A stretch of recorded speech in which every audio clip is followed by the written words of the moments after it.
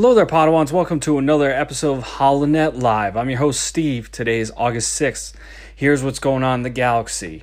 I will note that the last few days I haven't done an episode. There hasn't been really much news to go do a full episode. I'm debating whether I'm going to throw some other tidbits into these episodes on a daily basis going forward, but I've also been busy as well, so just haven't gotten a chance to get any news out as of late. But here we are. We have a new episode. There's a bunch of stuff that came out over the last day, which is awesome. So I'm going to start off with Monday. I went over the possibilities of what they could talk about the Disney earnings call, and they let us down huge. Although it's about earnings and financial performance and everything and upcoming stuff, all they mentioned was The Mandalorian coming out in October, nothing else. So, highly disappointing. A lot of people are hyping this up. I kind of fell into that trap that they were going to announce something new. But with Star Wars Celebration coming around the corner, that makes more sense that they would release anything new, like the much-anticipated Rebel sequel or anything related to The Mandalorian or Thrawn, just anything in general. Movies, anything. So we'll just have to keep our eyes on the horizon. I mean, Star Wars Celebration's not too far away. It's later on this month, so I'm sure there'll be more news when that finally debuts. Moving into The Mandalorian, though, it was reported by Hollywood Reporter that The Mandalorian demand was 55 times higher than the average TV series during that same week, which was The Mandalorian came out when Disney Plus debuted, but it attracted, within the first 24 hours, the service had 10 million signups. Now, I think that's just related to Disney Plus in general. I don't think that's just related to The Mandalorian, although The Mandalorian did have a big draw. They won't say how many viewers The Mandalorian received, so there's no way to tell if that's truly we don't know what the viewership is.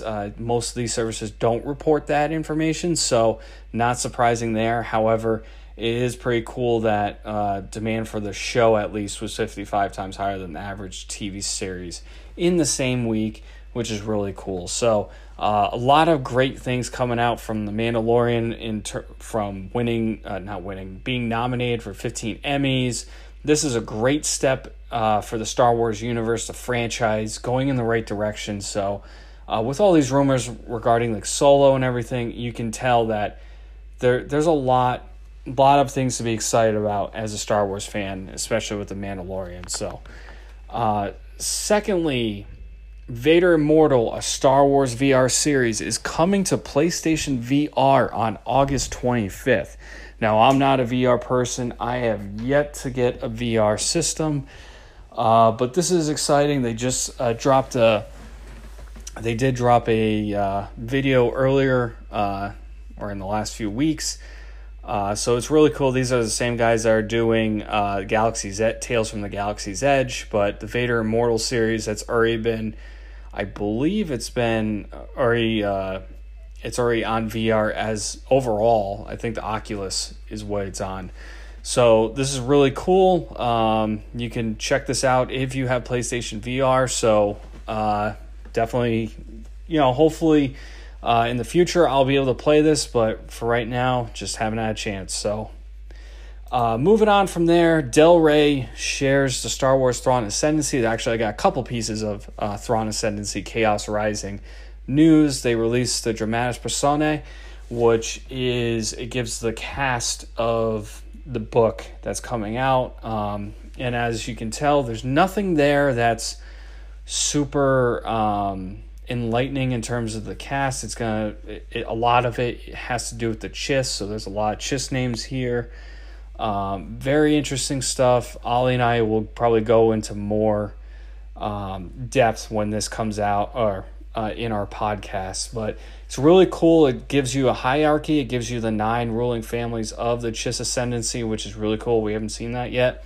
It also gives us the family ranks, so there's a ranking system within the families, and it gives us just a few of the characters that we know of. Like I said, all all Chiss characters, maybe one that's not Chiss actually, but actually two. I should say that there's two that are not Chiss characters. So really cool. This is coming in September, so really exciting. So on the heels of that, IGN actually released an exclusive excerpt of Thrawn Ascendancy Chaos Rising, and this is a different chapter. Actually, this is this is a different chapter from before, and this actually features Thrawn in it, which is really cool. I'm going to put the link in the description, but go ahead and read it. It gets you right back into the Thrawn story. I'm super excited about this story that's coming out. So if you haven't read Thrawn or you haven't seen Star Wars Rebels, you need to watch them, especially with The Mandalorian coming up. There's probably going to be connections to both the Thrawn trilogy and Star Wars Rebels, especially Star Wars Rebels, as we're trying to find out. So definitely check those out. Thrawn is an amazing character. He's one of the best characters in Star Wars right now.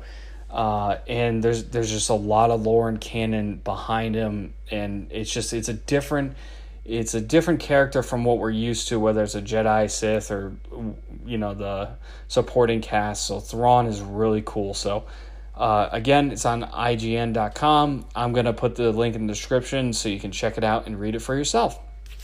And that concludes another episode of HoloNet Live.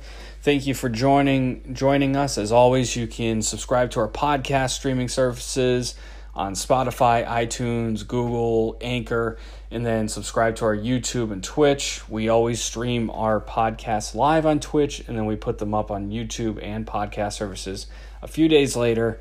As always, drop us a review, give us some feedback, ask us some questions. See, we're always looking for some feedback and for fan questions, and we really appreciate the support. So other than that, catch you later, Pawans.